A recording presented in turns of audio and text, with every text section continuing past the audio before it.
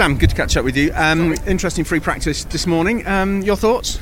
Yeah, car's good. I think we've arrived with a good balance. We did a bit of testing last week prior to this weekend and post Snetterton, because we weren't really happy with the car at Snet, and we needed to go away and do a bit more homework. So we did that, and we found a few things that seemed like the right direction. We just needed to come and validate it this weekend, and so far so good. So we'll set off on the right foot, and hopefully we can keep the pace throughout the day and for qualifying when it matters. A handbag full of ballast in the car, which hopefully won't make too much difference to you, but obviously Tom, leading the championship at the moment, was quickest, but he's carrying quite a lot of ballast. Big opportunity for you?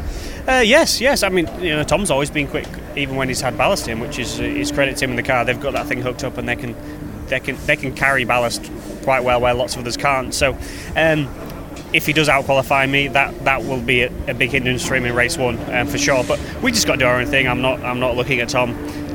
My season's been a disaster, quite frankly, so far in terms of championship points, and we're nowhere near where we should be. So Tom can go and do his thing, and good luck to him with 75 kilograms on, and that'd be a nice problem for us to have, but we're a long way from that at the moment. You said you'd had some learnings from Snetterton and concentrated on a few points. Can you be specific? Just in the chassis, really. We've struggled to get a grip of it last few rounds, and sort of lost our way a little bit. And we've lacked a little bit the pace, the stunning pace really that we had at the start of the year. Particularly Brands Donington. So we've just reviewed a few things. We think we found where a new direction, and hopefully this weekend is going to tell us whether that new direction is the correct one, or we need to go back to the drawing board again. Where might you pick up the time, just finally, in the bank sections, the fast bank sections, or the technical infield? I think the technical infield is the tricky bit.